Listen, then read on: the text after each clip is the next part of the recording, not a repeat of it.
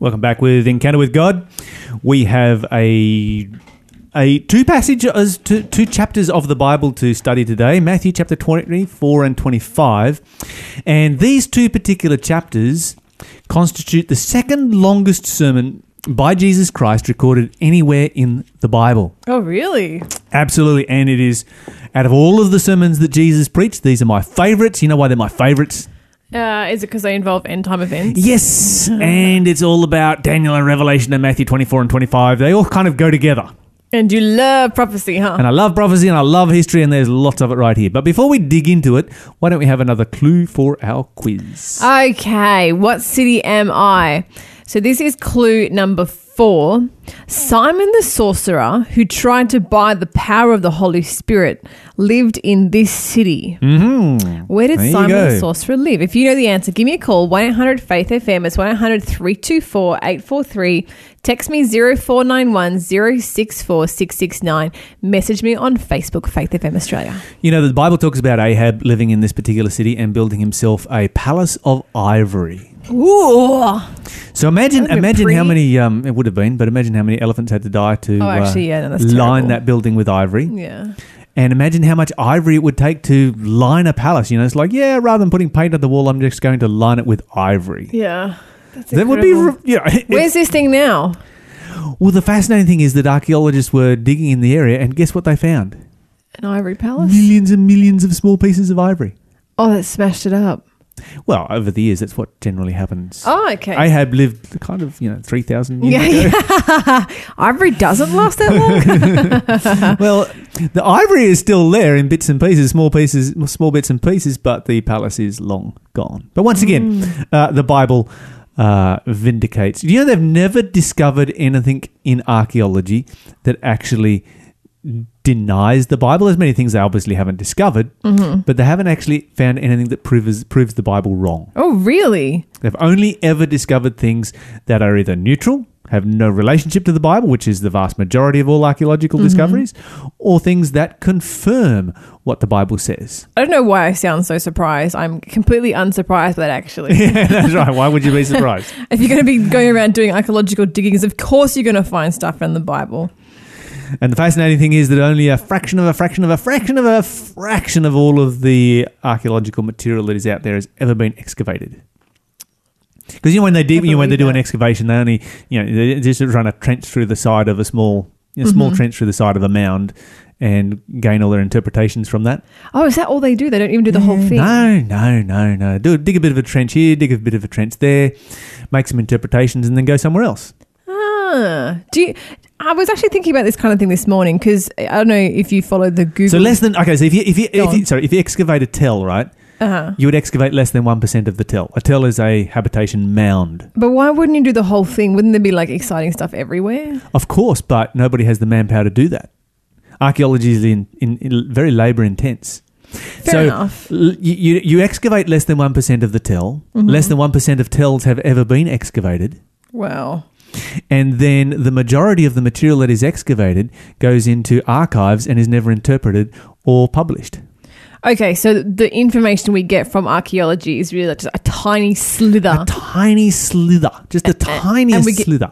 I don't know, is there a great amount of imagination required to create stories behind the stuff that we have found? Sometimes there is. I mean, you have to admit, sometimes there are massive discoveries like Pompeii.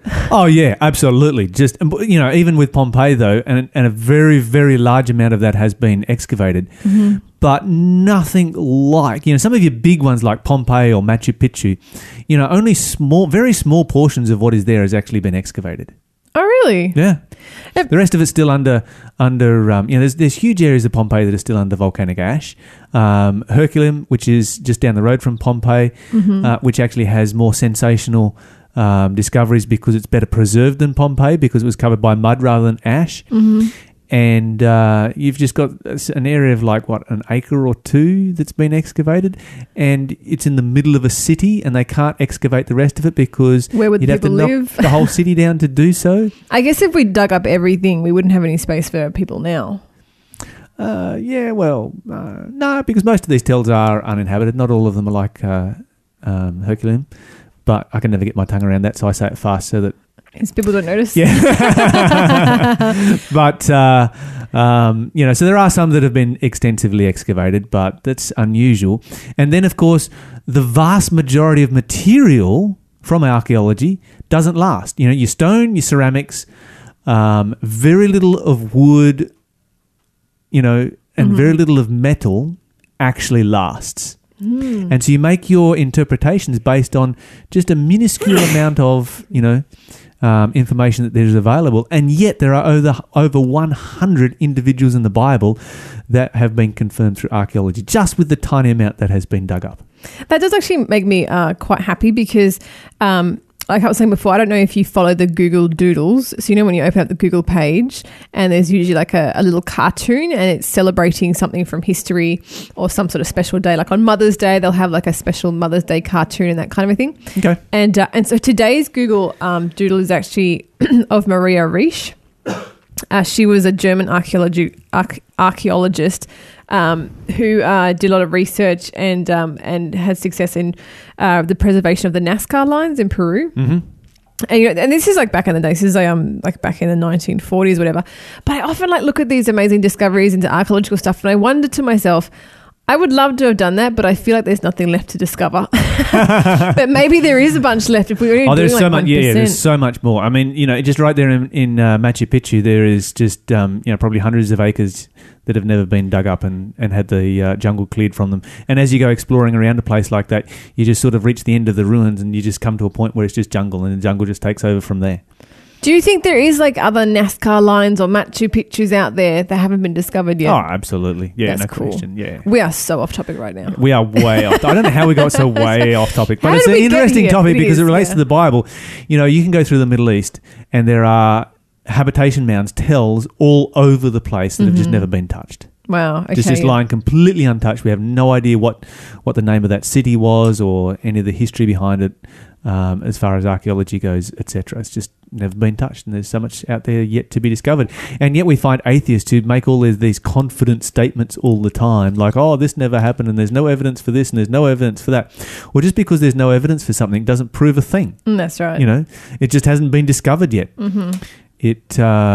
Anyway, how did we get started on that? Archaeological constantly proves the Bible true. Yeah, but how did we get started on that? Because you, I don't know, you were saying that like archaeological has never proven the Bible wrong. Okay, It's never proven the Bible right. sorry. Anyway, whatever. I don't remember why we got started on that, but I'm going to talk more about archaeology. Let's go to Matthew 24, and why don't you read for us verse 1? Matthew 24 verse 1 says... Because I'm going to talk about something that has been discovered. Okay. Mm-hmm. As Jesus was leaving the temple grounds, his disciples pointed out to him the various temple buildings. Okay, so why were they pointing out the temple buildings? Of course, they were pointing them out because this was the pride of the Jewish nation, and it was one of the wonders of the ancient world. This was just sensational building that completely dominated the city of Jerusalem. And if you go there today, one of the best tours that you can do is to tour the Western Wall tunnels. Oh. So the Western Wall was the retaining wall for the temple in Jerusalem. Mm-hmm.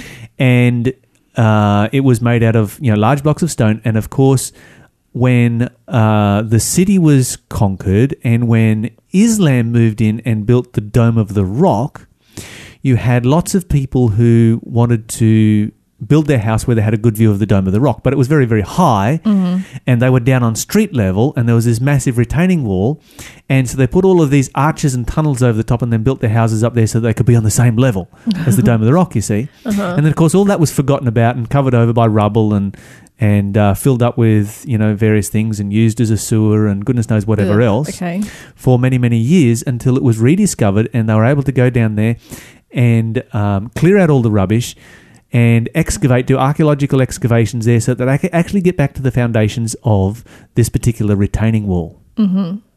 And you should see the size of some of those stones. Oh, really? It is just mind-boggling how enormous they are. Wow. It's okay, so think of a stone twice the size of this studio. Are you serious? Oh, absolutely. How'd they even lift that? I don't know how they lifted that. You can even find a place where they had to actually carve into the bedrock and they've left some of the original stone there, which is quite fascinating. So this was a building that was just beyond imagination. You're listening to Faith FM, positively different radio. So this is the building that they're looking at, and then Jesus says something in verse 2. You got verse 2 for us there? But he responded, "Do you see all these buildings? I tell you the truth. They will be completely demolished. Not one stone will be left on top of another." Whoa. Okay, so when Jesus gives this particular prophecy and they're looking at this massive temple, and we just get a faint reflection of it when we look at the retaining wall, and it's just like, no, surely not. I mean, these are buildings that were built literally to last for thousands of years. Do you think they were like a little bit offended? Can you imagine like having like a tourist come visit you in Sydney and like, oh, check out the Opera House, and they're like, yeah, it's going to be destroyed. Yeah, down to its foundations. You'd be like, oh.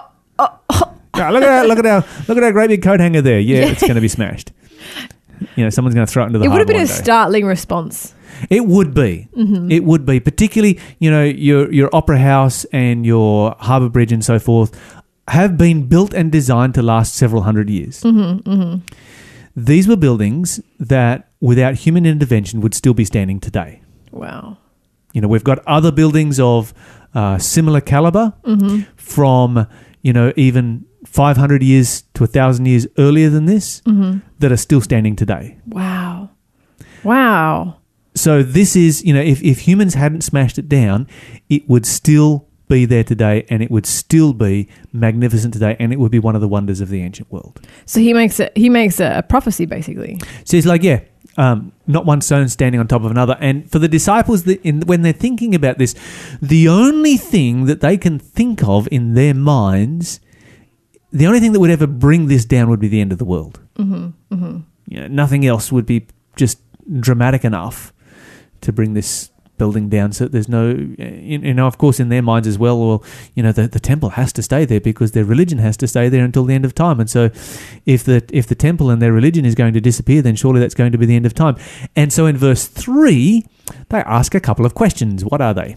Later, Jesus sat on the Mount of Olives. His disciples came to him privately and said, "Tell us, when will all this happen? What sign will signal your return and the end of the world?" So they definitely think that the demolishing of the temple is basically Armageddon. Yeah. So when will this happen? In other words, when will Jerusalem be destroyed and the temple be destroyed? And what will be the sign of your coming and the end of the world? Jesus answers both questions together. And the fascinating thing is that if you go through the first 20-odd verses of this particular chapter, every single verse applies both to the destruction of the temple and the end of the world. Ah, okay. All right. Yep. So you can read here, it goes on. Jesus says in verse 4, "Watch out that no one deceives you, for many will come in my name, saying, I am Christ, and shall deceive many." And so you've got this whole situation where before the destruction of the temple, there were false messiahs that were rising up and saying, yes, we're going to throw off the Romans, we're going to have a great war. And of course, the Romans came through and destroyed the temple. You've got the same thing happening today. Then it goes on, you will hear of wars and rumors of wars. Nation will rise against nation, kingdom against kingdom. There will be famines and diseases and earthquakes in different places. These things all happened in the lead up to the destruction of Jerusalem. We know this from history. But they will be fulfilled on a much greater level at the end of time and on a global scale. That's the difference.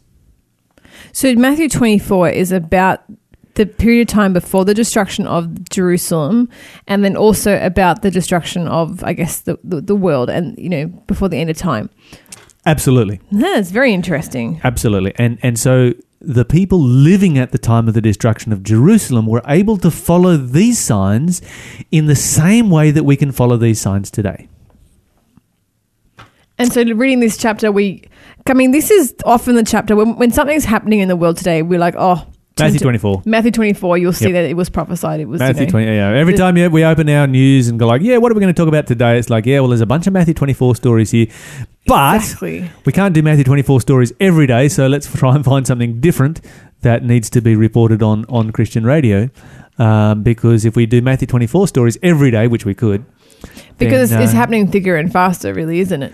And this is the whole point. Mm-hmm. if you read what it says here, wars, rumors of wars, famines, disease, and earthquakes, those things have always existed in our world, isn't that so? Yeah, true. And so you could say that, well, big deal. They've always existed. There's never been a time in the period of Earth's history when these things have not existed, unless you go back before the time of sin. Mm-hmm. So because these things have always existed, then what's so special about them? Why are they a sign of the time? Well, they're happening like they've never happened before. It's like they're happening on steroids. The key is verse 8. Key 8? Okay. The key is in verse 8. Let me read verse 8.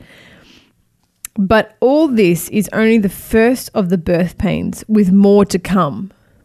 Mm-hmm. So there's more to come. Mm-hmm. Birth pains. There's your clue. Oh, this analogy. There's a clue. Okay, yep.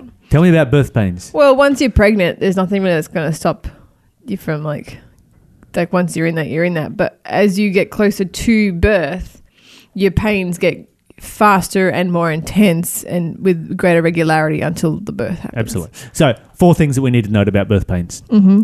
Number 1, when they start, they're fairly mild and they increase. Mm-hmm. Number 2, when they start, they're kind of far apart and they get closer together. Mm-hmm. Number 3, once they start, you can't change your mind and decide to have your baby next week or the week after. Uh-huh.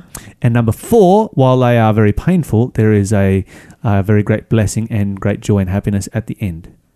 And Jesus says the signs of the times are like that. They're going to start far apart and get closer. They're going to start fairly mild and get more intense. You're not going to be able to stop it, and there will be a blessed event at the end, which is the return of Christ. And do you know, it's actually reading, I know Matthew 24, a lot of people get scared and they get spooked because it sounds kind of scary, right? Talking about all these natural disasters and horrible things that are happening in the Bible says evil men shall, in the Old English it says, shall wax worse and worse. Yeah, exactly.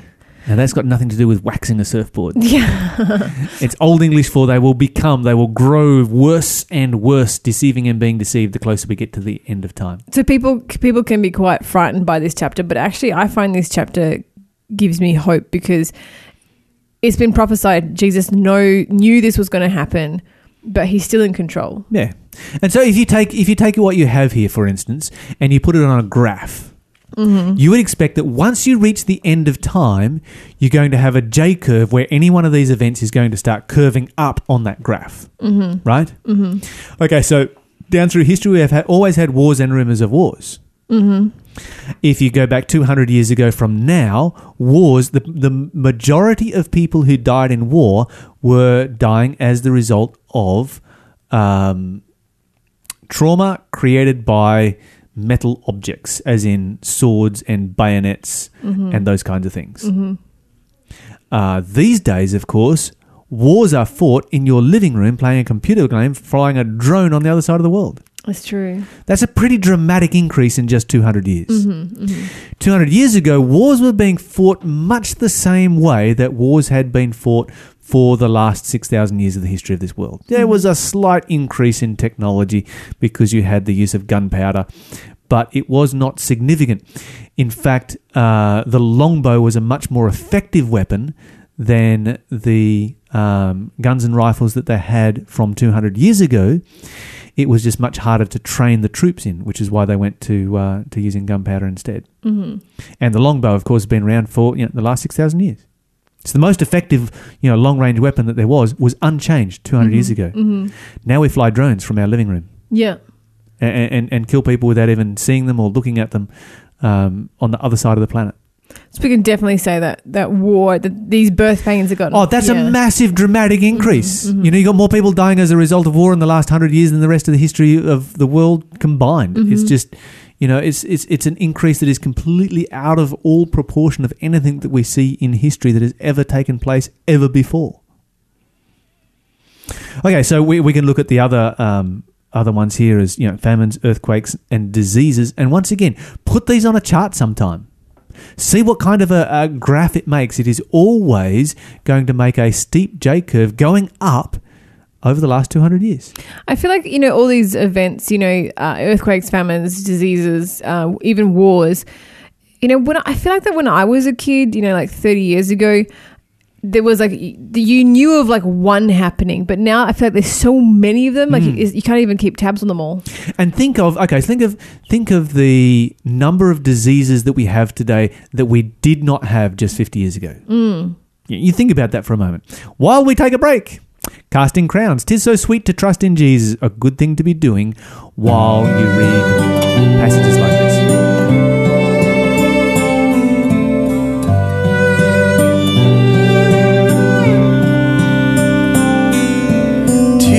So sweet to trust in Jesus, just to take him at his word, just to rest upon his promise, just to know thus saith the Lord.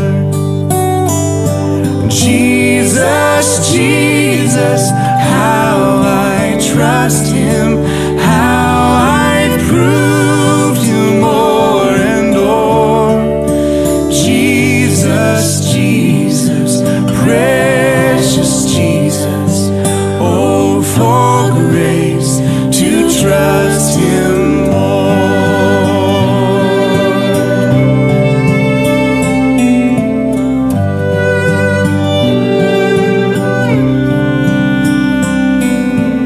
I'm so glad I learned to trust him. Precious Jesus, Savior, friend. And I know that he is with me, will be with me to the end. Jesus, Jesus, how I trust him, how I proved him more and more. Jesus, Jesus, precious Jesus, oh, for grace to trust him more.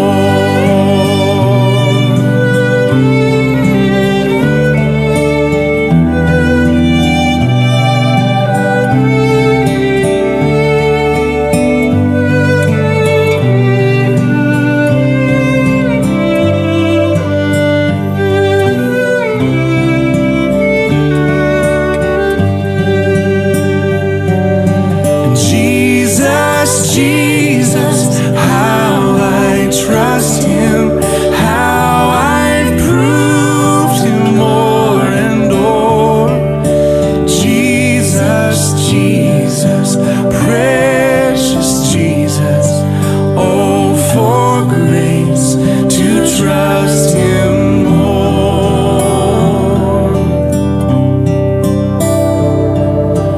Oh, for grace to trust him more.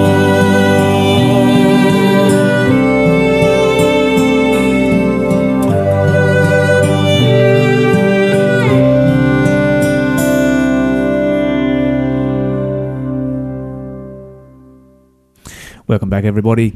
That was Casting Crowns. 'Tis so sweet to trust in Jesus. We're talking about Matthew 24, and we are talking about some of the amazing prophecies that there are here. And we could talk about these ones all day long because they're happening around us all the time. And it's so funny that we should play 'Tis so sweet to trust in Jesus, because it's definitely a chapter of the Bible that, you know, it makes you want to trust in Jesus. Oh, absolutely. Yeah. Because this is a chapter of hope and it's joy. We've just covered some of the pretty heavy stuff that has been taking place right at the beginning, but you go further down in this chapter and you've got verses like this. You know, they shall see verse 30, middle of the verse, they shall see the Son of Man coming in the clouds of heaven with power and great glory. He shall send his angels with a great sound of a trumpet, and they shall gather together his righteous from the four winds, from one end of heaven to the other. And then it goes on and says, now learn a parable of the fig tree. When his branch is yet tender and puts forth leaves, you know that summer is near. So likewise, when you shall see all these things, know that it is near, even at the doors. Truly I say unto you, this generation shall not pass till all these things are fulfilled. Even verse 25, which says, see, I have warned you about this ahead of time, speaks of God's love. You know, It does. in all this, you know, terrible stuff that's happening, you know, God warns us. He lets us know ahead of time. which just tells about his character. Can you imagine if we had no idea this was all coming, it was all happening? Imagine this for a moment. Imagine if you were looking out at the world right now and looking at the history of the last 200 years, and you had no idea that God existed. You had no idea that God was coming. You had no idea that it was all going to come to an end. You had no idea that God was ultimately in control. And you were just wondering, where is humanity going? I have never, ever had that experience. But a thinking person would actually be terrified of where our world is heading. And it's no wonder that, the greatest pandemic that our world is facing right now is mental illness. Because our world is a mess and there is no hope. Whereas God comes along, he's like, no, I'm giving you hope. I'm telling you, when you see all this, it's like watching a fig tree bud. You know that summer is near. You know that my return is near. And I think this is sort of bred to different kinds of people. You have, like you said, the thinking people who look out and they sort of, they weigh up everything that's happening, everything that's going on, and they find it, they find the situation hopeless and they get depressed. And then I think you have the other kind of people who they don't want to face that truth. They don't want to think about it. They just bury their heads in social media, and they're looking at their memes, and they're just, just rather go watch movies and sort of distract themselves from the blaring truth of what is happening in our world. The world is, essentially going to hell in a handbasket, as they say. The world is just disintegrating in every regard, especially when it comes to the way humanity treats each other. And we're all aware of it, but some of us, I feel like we have three types of people. We have the people who are aware of it and don't know what to do because they don't know God, the people who just don't want to face it, they want to be distracted, and then you have the people who can, look forward, even though the future seems dire, they can look forward with hope and with joy because they know that this stuff was going to happen. They've read about it in their Bibles. They know that this is God looking out for them, looking after them, telling them, how to get through this. Yeah, absolutely. And, I think there's another generation out there that are completely oblivious to it and just really, you're just your average sheeple. Yeah, yeah. It's like, I'm just quite satisfied entertaining myself on social media and obliviously let the world go past. You know what the population of our world was in the time of Christ? What? 250 million. Is that all? Yeah, less than the population of the United States. The whole globe. Wow. Did you know that to get from 250 million... to 2 billion. How long it took? No. 1900 years. That's not much. 1900 years gets you to 2 billion. You know how long it took to get from 2 billion to 4 billion? How much? 75 years. Are you serious? Do you know how long it took to get from 4 billion to 6 billion? Oh, go on, scare me. 25 years. No way. And it took just another 9 years to hit the 7 billion mark. And of course, we're still rapidly climbing from there. Man, that is exponential. Yeah. So, by the year 1900, the population of our globe, our entire globe, was only 2 billion people. Mm-hmm. Now it's 7 billion people. 1900 was not that long ago. Yeah. That was just around the corner. Yeah. Wow. So that tells you something because, living space on our planet is limited. Mm-hmm. And any population that you see in nature that overpopulates then rapidly dies away. We've seen that in Western New South Wales just, in the last over the last summer where you had a massive overpopulation of kangaroos that then all starved to death when the drought came through and the heat came through. Mm-hmm. And so whenever you let a population of something overpopulate, it's followed by a massive collapse. Okay, so what do you think the answer is? Because you're beginning to sound a bit like Thanos, snap your fingers, half the world dies. Yeah. Yeah, well, hey, maybe he's got a plan. Gonna have all the Avengers the Bible is very, very clear about how God is going to solve this problem. Mm-hmm. God is not going to solve this problem by just like a Thanos kind of thing where you just randomly kill, it's completely random. The Bible says that God is not going to let nature take its course and just horrific things going to happen. God is going to end it. Mm-hmm. And when we look at our world, we know that the resources that are running our world are finite resources and that our world cannot continue. Anybody who is a thinking person knows that our world cannot continue as it is right now. Think about this. oil is a non-renewable resource, right? Mm-hmm. It's something you dig out of the ground. Once it's gone, it's gone. Mm-hmm. Do you know how reliant we are on oil? Do you know how much oil it takes for you to eat a plate of food? No. 8 times the weight of that plate of food in oil. Are you serious? I'm absolutely serious. That's the whole process, because we have such a processed society where everything is processed to the max, and you've got plastics that are made from oil, you've got communications that are made from oil, you've got vehicles that run on oil. It takes 8 times the weight of that plate of food in oil for that food to be on your plate. That's astounding. Mm-hmm. And oil is a finite resource. We're going to run out of that. Yeah, one day we will run out of it, and the technology age and the information age will be just a blip in the history of our world, and we'll all go back to living as we were 200 years ago before oil was being used. Which means no more iPhones.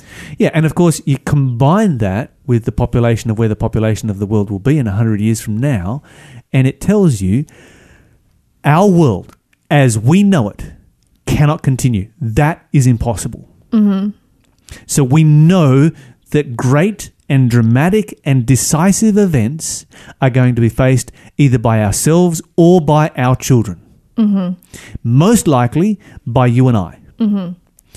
And we also know that when the Bible says, when you see all of these things happening, know that it is near, even at the doors, and this generation will not pass away until all these things are fulfilled.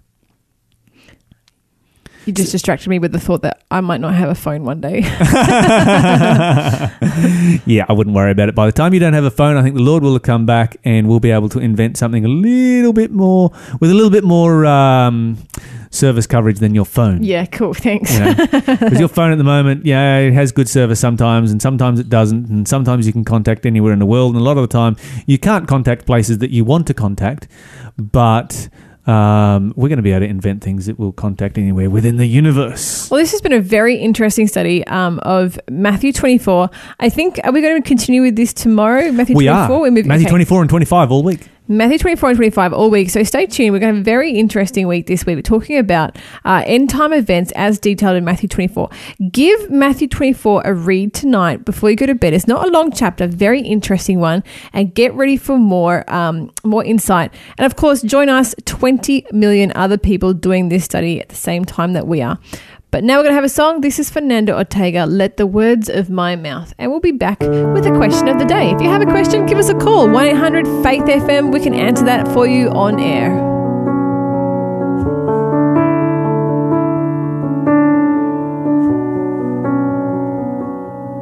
Let the words of my mouth be pleasing to you.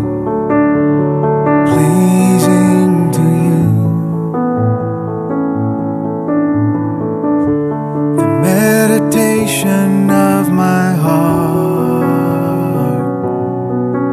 be pleasing to you, pleasing to you. Oh Lord, my strength and my Redeemer. Oh Lord, my strength and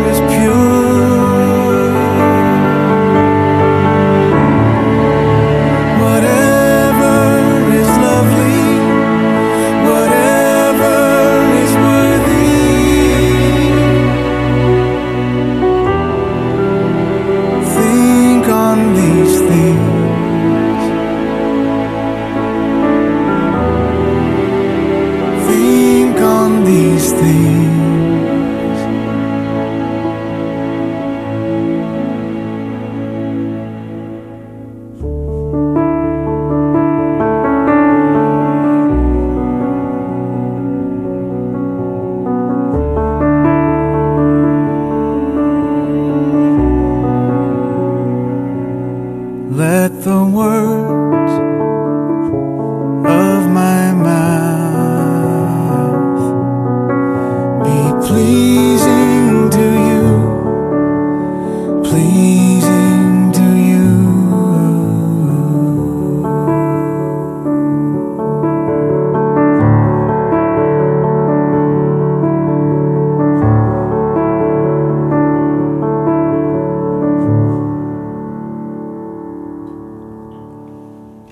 Welcome back to Faith FM Australia. Listening to 87.6, 87.8 and 88 FM. I am going to give you the last clue. Hi, my name is Luca. I go to Townsville Seventh-day Adventist Church. We would love to have you join us on Saturday at 9:30 for Sabbath School Kids program, and then the main service at 10:45 a.m. For more information, Google Seventh-day Adventist Church, Townsville City. Every single time without fail, either Lyle or I will start talking when that ad starts playing. Anyway, I think tomorrow we should have it I'm just glad it was you, not me, for a change. Yeah, for a change, yeah. I think tomorrow we should do that after our question of the day segment. Clearly we're not learning. Anyway, I'm going to give you the last clue for our quiz. So get your phones out, 1-800-FAITH-FM, 1-800-324-843. Get ready to tell me the answer. This is the most obvious answer. Obvious clue. It is our final clue. What city am I? The Good Samaritan was from here. Samaritan being the main word you want to work with there, because Samaritan tells you where he's from, just like you would say an American is from America. Samaritan is from, give me a call, 1-800-FAITH-FM if you know the answer. Yeah, that one's pretty obvious. Where is the Good Samaritan from? Okay, we have the question of the day, which is from my housemate's mate. And he asked this question the other day when he was visiting us. And it is actually a very good question. And, it had me thinking as well. And this question goes like this. Okay, so it's the government that decides whether or not an organisation is a religion or a cult. So doesn't that just mean that all religions are really just cults? And what really is the difference between a religion and a cult anyway? Yeah, good question. Okay, first of all, the government doesn't decide what is a religion and a cult. Oh, it doesn't? No, the government does not make that classification. Okay. And so, here in Australia, we have religious liberty. We practice religious liberty. We don't have it enshrined in law, but we practice religious liberty. And so people have, the liberty to choose to be part of a religion or part of a cult, etc. Mm-hmm. So if you're looking for a definition, it's actually quite hard to define what a cult is. And there are a number of definitions out there for what a cult is. The most popular cult is that it is a social group with socially deviant or novel beliefs and practices. Okay. Okay, so you're looking for something here. A cult is typically something that is destructive. So you've got doomsday cults, political cults, destructive cults, racist cults, polygamous cults, terrorist cults, etc. Mm-hmm. A cult is usually a small group that has socially deviant or novel beliefs or practices. Within Christianity, particularly in the past, we have used the definition of a cult is a religious organization that has an extra biblical source of authority. So this is obviously a cult within the context of Christianity, because outside of Christianity, all of your religions have an extra biblical source of authority. So within Christianity, a Christian cult would be something that has an extra biblical source of authority. In other words, they don't take the Bible alone as their rule of faith and practice. Mm-hmm. And so, for instance, typically the Mormons have been labelled a cult because they have the Book of Mormon that they put in there as their rule of faith and practice. Of course, with the Jehovah's Witness, they're often labelled a cult because of the Watchtower. Mm-hmm. Those are two large and well-known organizations within the context of Christianity. In other words, within the context of religions that use the Bible. I'm using that term very, very loosely there. Mm-hmm. But then even that becomes a bit of a grey area, because then we have to stop and say, well, the largest of all Christian denominations is the Roman Catholic Church, and they have tradition equal with Scripture. So where do we actually go with that? Really what it comes down to is that we need to understand exactly who we serve and why we serve Jesus Christ for ourselves. We need to follow Jesus as our example and follow the Bible and the Bible alone as our only rule of faith and practice. That's where safety is found. This is Melissa Otto. Enjoy the sunshine.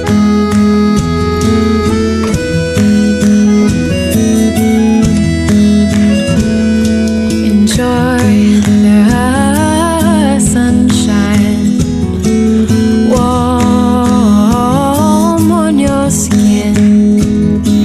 Hear the birds chime. Watch them through the branches waving. All I want is you. Stop and know my love. All I want is you. Be still and know my love. Smell the fragrance of spring flowers. Carry gently on the breeze. Do you see, beloved? It is for you that I made these.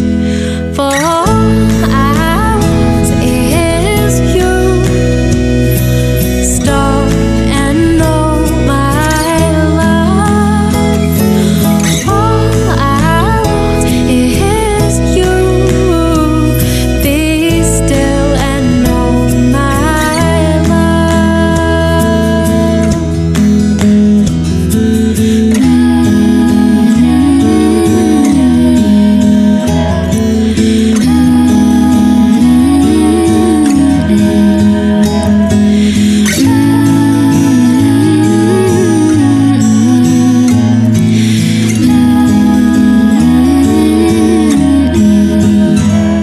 For all I want is you. Stop and know my love. All I want is you. Be still and know my love.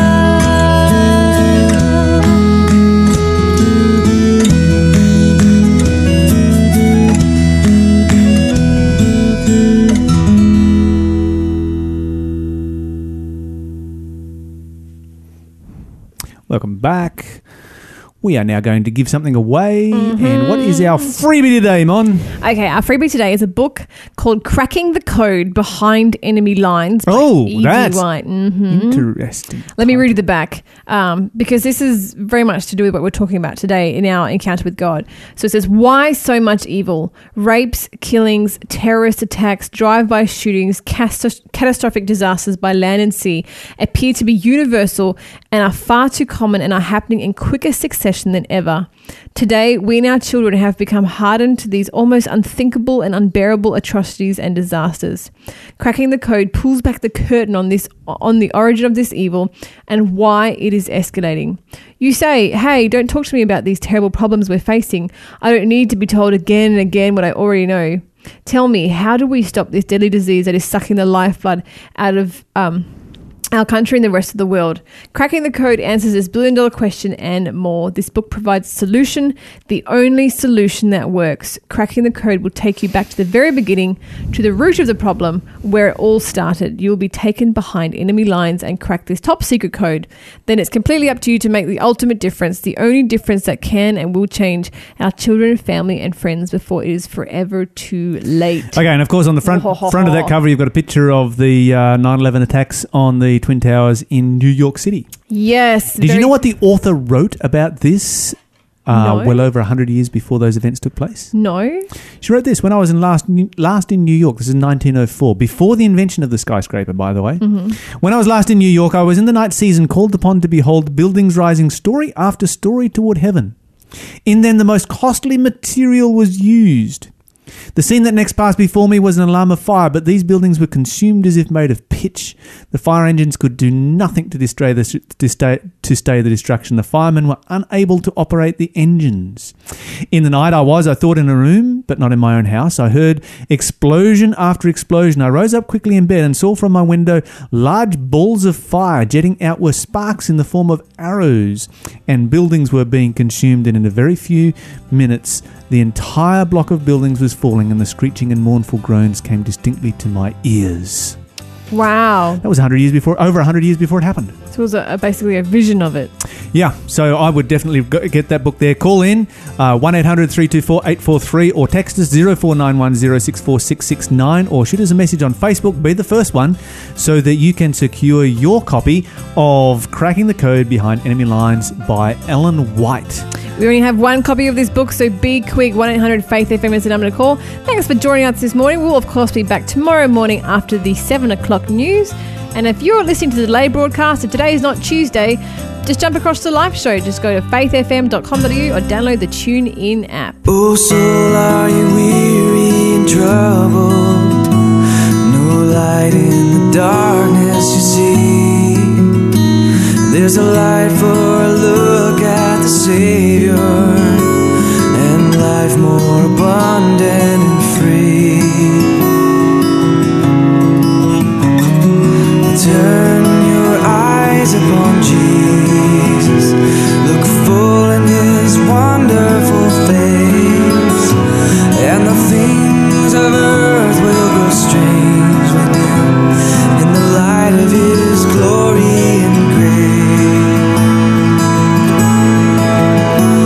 Through death into life everlasting, He passed and we follow Him there. Sin no more hath dominion, for more than conquerors we are.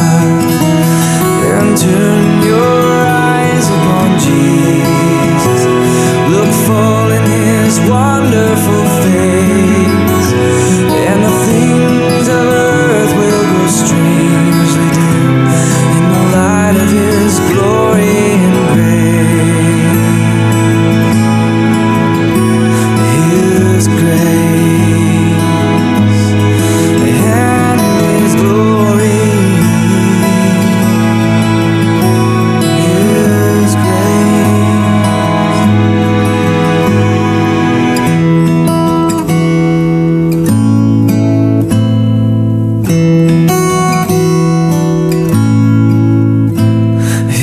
Shall not fail you, He promised. Believe Him and all will be well. And go to a world that is dying, His perfect salvation to tell. And turn your eyes upon Jesus, look full in His wonderful face, and the things of earth will grow strangely dim in the light of His glory, in the light of His glory and grace.